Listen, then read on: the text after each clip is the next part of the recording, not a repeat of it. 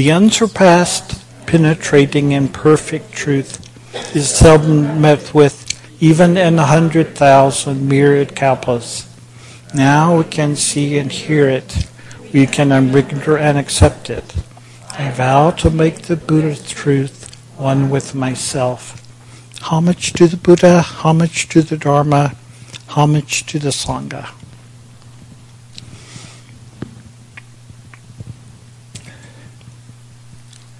So this morning, I wanted to continue the series that I started a few weeks ago, entitled Attitude of Gratitude. And this is part 3 and counting. Okay? I had originally, I'm following as an outline the first 3 vows of Samantabhadra Bodhisattva, who's the Bodhisattva of great love. And he made 10 great vows, and the first 3 lend themselves to explaining the attitude of gratitude that we want to cultivate in Buddhist practice. Originally, I would have talked about the second one, which is called Praising Tathagatas, or Praising Buddhas, which is about scriptures. But as you'll see, it shifted, and given that we've done the festival ceremony for Bodhidharma, things took a turn in my preparation, and I realized there was more to talk about bowing, which is the first of Samantabhadra's vows. What I'm trying to do in these talks, in this series, is point to the underlying meaning of these ceremonial forms and how we can incorporate them into our daily life. For instance, with the first vow, bowing, it's not just about bowing to a statue on an altar. It's learning to recognize that all things have the Buddha nature. Everyone has the Buddha nature, and we can bow in gratitude to everything that we encounter. Okay? Someone asked me, what was the relevance of these talks for lay trainees, and I wanted to clarify that these talks are not just for the monks; they're for all of us, and because they're pointing to a figurative meaning, a non-literal meaning of conventional ceremonial forms. Okay. And just to give you a little context, which I hope kind of makes clear that these are for all of us, lay trainees as well as monks. When we talk about the vows of Samantabhadra Bodhisattva,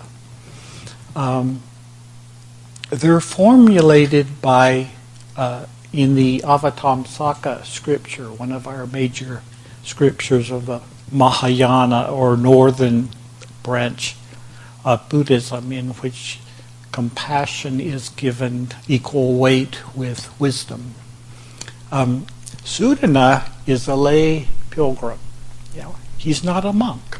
Okay, he's a lay person who is intent on the truth, and he goes on a pilgrimage and encounters 53 different teachers that he learns from.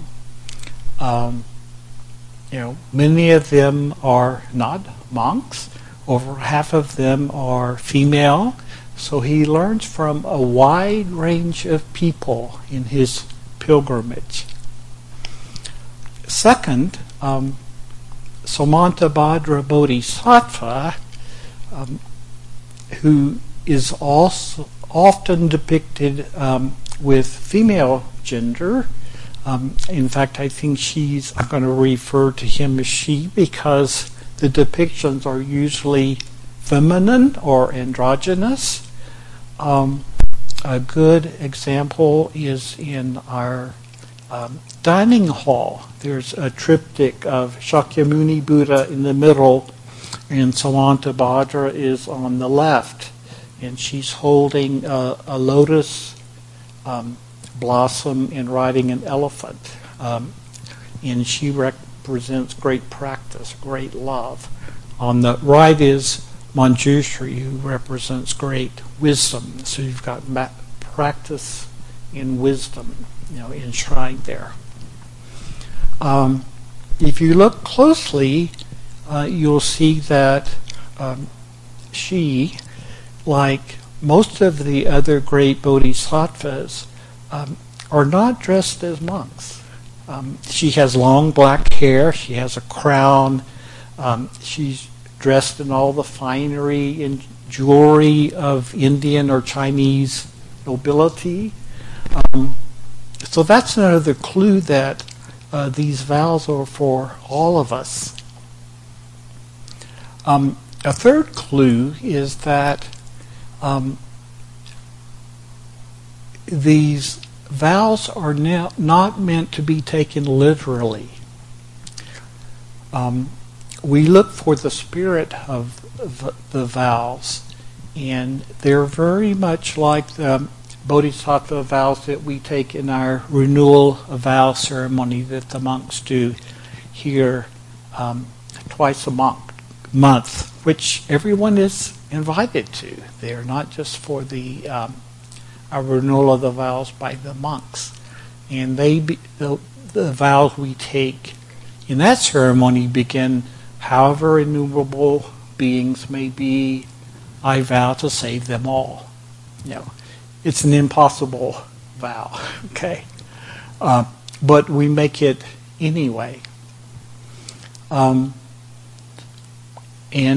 let me just read to you from the Avatamsaka scripture these vows, this particular vow of Samantabhadra, to give you an idea of the vastness of the vow and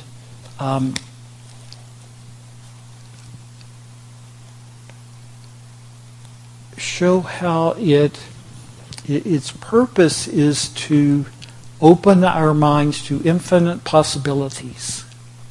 Okay, the vow is not possible to keep literally, but we make it anyway.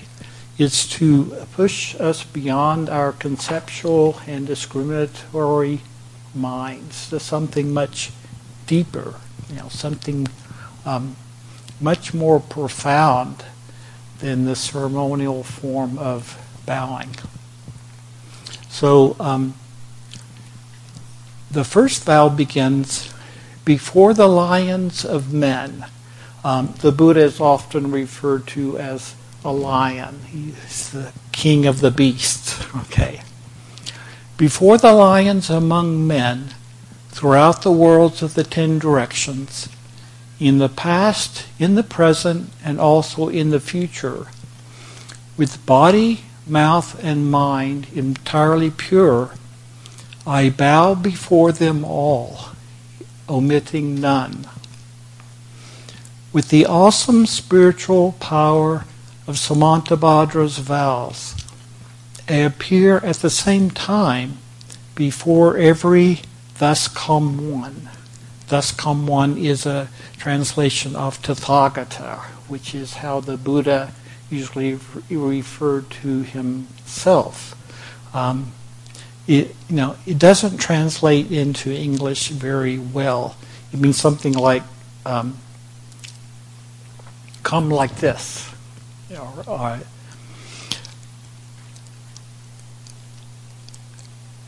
And the vow continues, And in transformed bodies, as many as motes of dust in all lands. Bow to Buddhas, as many as motes of dust in all lands. And it said another place in the scripture that there are a billion Buddha lands in every mote of dust. So we're talking about an infinite number. Okay? And it continues, in every mote of dust are Buddhas, as many as motes of dust, each dwelling amid a host of bodhisattvas. Throughout most motes of dust in endless Dharma realms it is the same. I deeply believe they all are filled with Buddhas. So here's Sudana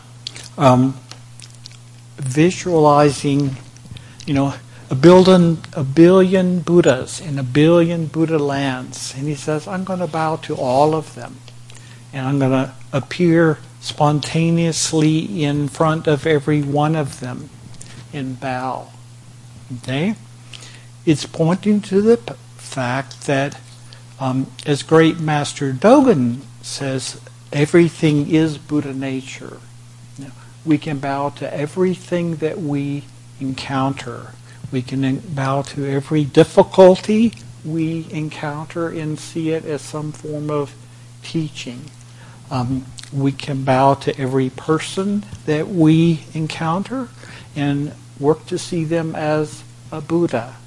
Again, someone to learn from. What can I learn from this situation? What can I learn from this person? When we make the Gasho, we put our hands together in front of our hearts, palm to palm. I think in that's sometimes called Anjali, okay, is the mudra of respect and reverence. And in the East, it's become the custom that this is how people normally greet each other, okay? And it means I respect the Buddha nature in you. Okay? It's a form of respect and veneration to each other, okay?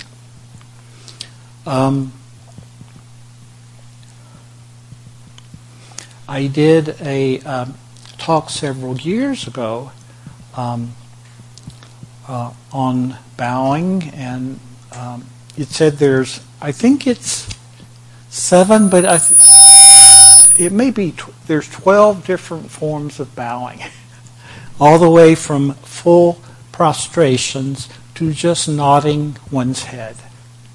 Okay, so it may be a little awkward, to make gasho to someone in our contemporary society, but we can nod our head. In fact, I think we already normally do that when we, pass someone in the street or in the grocery store. And we can remember that nodding of our heads is a bow and what that means. Okay?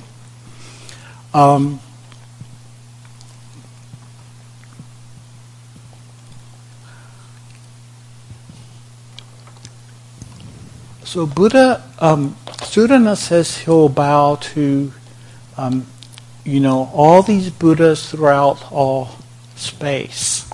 Okay? Everything. But he also includes that he's going to bow to all the Buddhas throughout all time. Okay? Not just the Buddhas of the present, but the Buddhas of the future. And this is an expression of the Bodhisattva vow that we're just going to keep training. We're not going to give up. We're always going to go on. Okay? And as it says later in the scripture, and is echoed by Shantideva in the Way of the Bodhisattva, which some of you studied with Reverend Master Mayon, our abbess, in the summer. And it's a verse that apparently the Dalai Lama always ends his talks with, and it goes, as long as earth exists, as long as all beings exist, as long as acts or karma and afflictions, suffering, exist, so long will my vow remain. Okay? It's important to really plant this vow deeply in our stream of consciousness, so that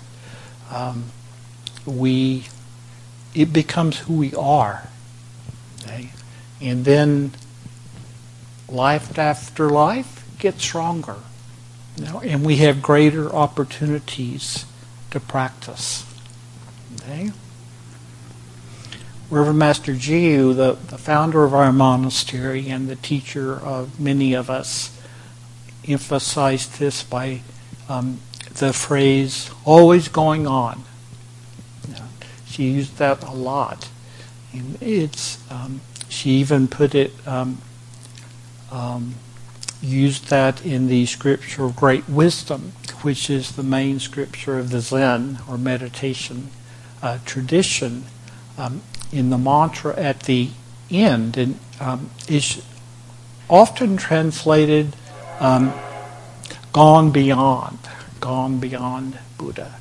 But she translated it as at the recommendation of her master in Japan, as going on beyond, and always going on beyond, always becoming Buddha. So our training is always progressing. We don't give up. We always continue, regardless of the circumstances. We go on. Okay?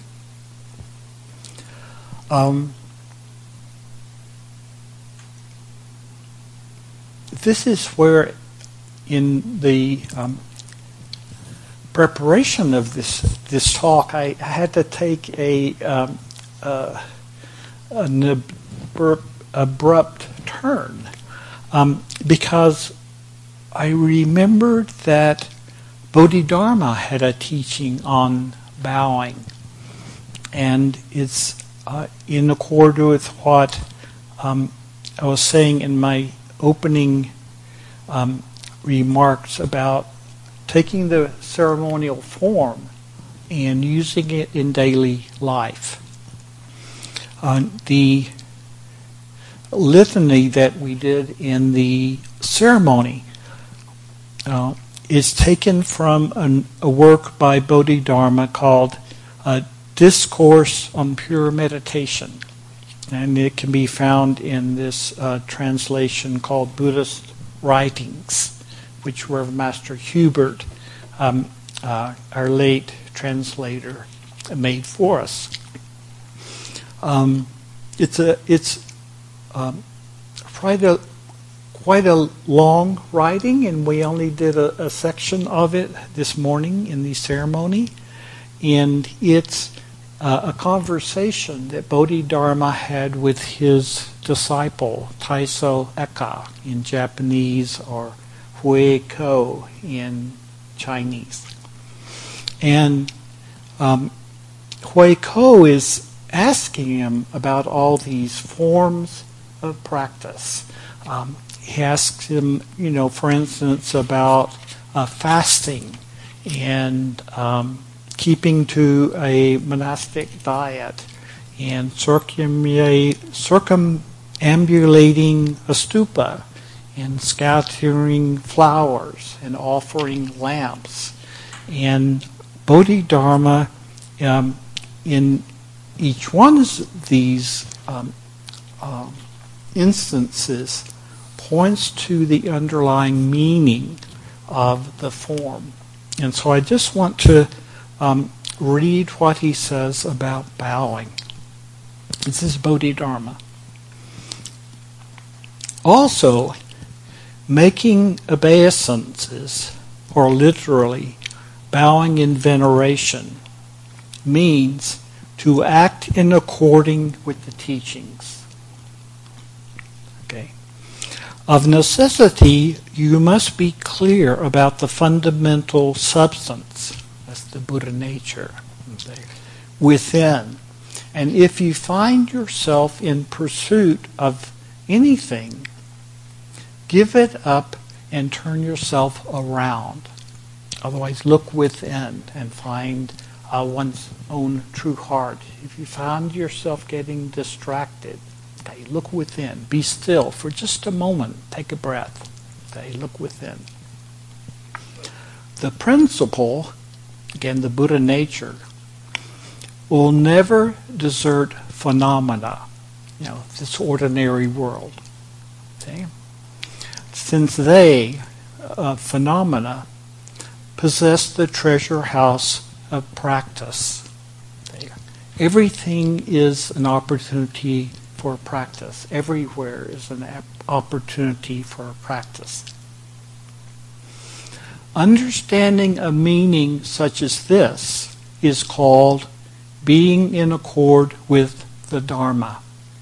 Okay, we want to align our lives with the teachings of the Buddha. Bowing means respecting. Veneration refers to paying respect to one's true nature. Okay? So as we encounter situations within our hearts, we want to bow to our own Buddha nature and express that. Okay? Whatever the situation, whoever we're encountering, okay, we want to see the Buddha nature and respect that.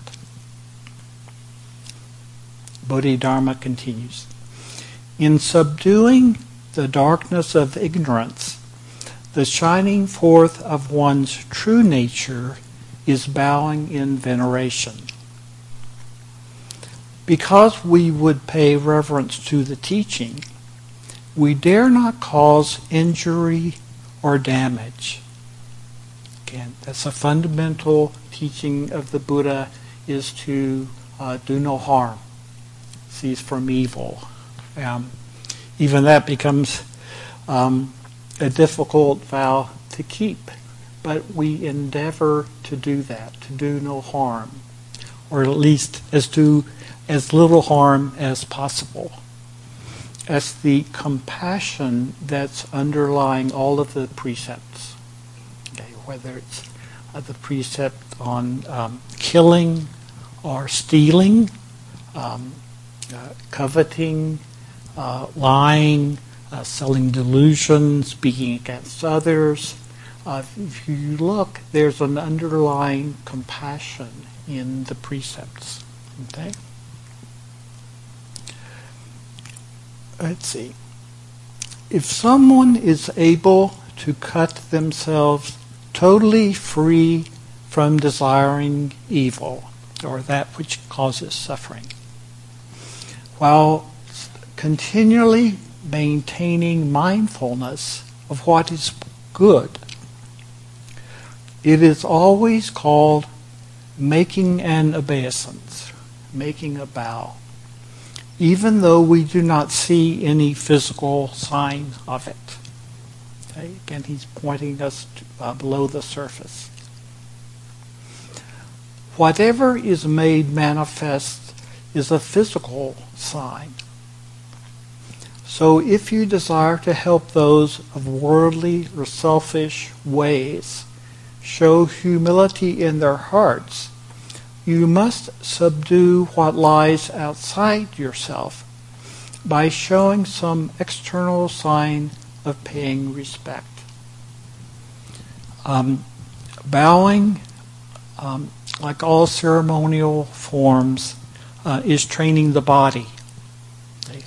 Body and mind are one, yet sometimes in practice we start with the mind and then express that in body. Sometimes we start with the body, and whatever we do with our body influences our mind. So these ceremonial forms are working with our body in order to transform our minds. Okay? And ultimately, body and mind are one. Okay? When you put such gestures to use, you let them show. But when you lay them aside, when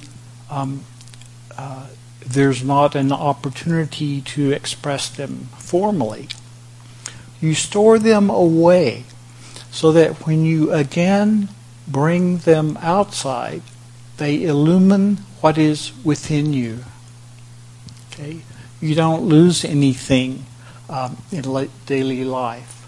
That internal wishing to show respect and reverence to the Buddha is always there.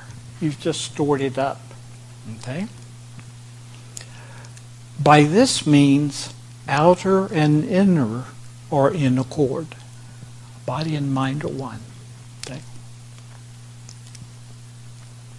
Furthermore, if you do not put the teaching of this principle into practice and merely attach yourself to physical and mental things, there will be unrestrained greed and delusion within you as you continually do evil, or that which causes suffering deeds. Otherwise, don't be attached to the form. You really got to get it into your heart. Okay? If we don't pay attention, we're going to inadvertently create suffering.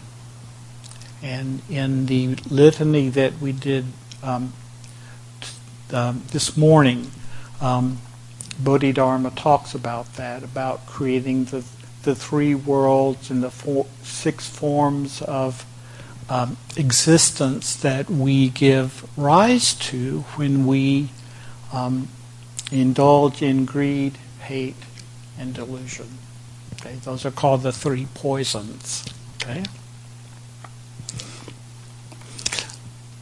Bodhidharma continues, if what people do is merely external, it will be a meaningless display of physical signs of respect, which is not what is meant by making an obeisance. Okay. So when we bow, whether it's in a ceremony or whether it's at home, we have a home altar, when we offer incense, when we're just sitting in a beautiful natural setting and appreciating the wind and the sun and the sky, the mountains and the rivers, we give rise to gratitude and bow to that. And in that way, we remember to stay true to our true nature and bow to that in whatever circumstance we encounter. So I'm going to leave you with that today, and I think it's one of the many teachings that Bodhidharma gave. Buddhism was already popular in China when he arrived, but the meditation tradition had not yet been taught or transmitted. So that's why he's considered the first Zen, or Zen just means meditation, the first Zen ancestor in China. And he had a pretty rough go of it. His when he first arrived, he was called to visit the emperor. Now, this was common. The emperor was already a Buddhist and was very much attached to making merit, building temples and, ordaining monks and, just all these different forms of external practices. And it was common, when, a new monk arrived, the emperor wanted to get the latest in the teaching. So I called Bodhidharma, to come before him and ask him some questions. And one of the questions he asked is, how much merit have I accumulated, by building all these temples, by doing all these external forms? And Bodhidharma shook his head and said, none. Because the emperor was attached to the forming of merit. He was attached to the external form and was trying to get something. And Bodhidharma was saying, no, you just need to sit. You need to realize your own true nature through meditation. The emperor wasn't happy with this reply, and Bodhidharma had to leave the country. It said he snuck off in the middle of the night and crossed the river into the neighboring kingdom. And even there, people didn't understand what he was trying to teach. So, and he didn't have his own temple, so he sat in a temple of another tradition, and it said he sat for 9 long years. Sometimes it said, he had to think about, well, that may not have been the best way to present the teaching. So he had to sit, and really clarify for himself what his teaching was. And it's like with all of us, it takes as long as it takes. And so he sat, and eventually someone came along who wanted his teaching and could understand. And that's Taizo Eka, or Hui Ko, who represents each of us.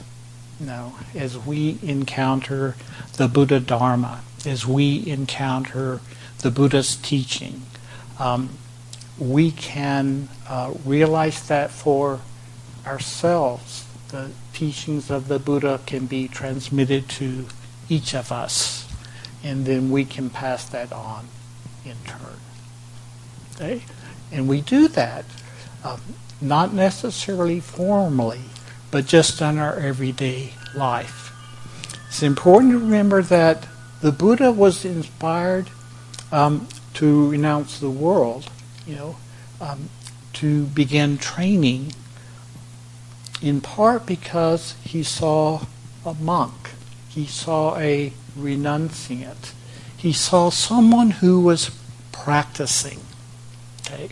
And each of you are a person who practices. Reverend Master Daisui, who was the second head of our order after Reverend Master Jiyu, said, you actually can't help but teach. Your actions speak louder than your words.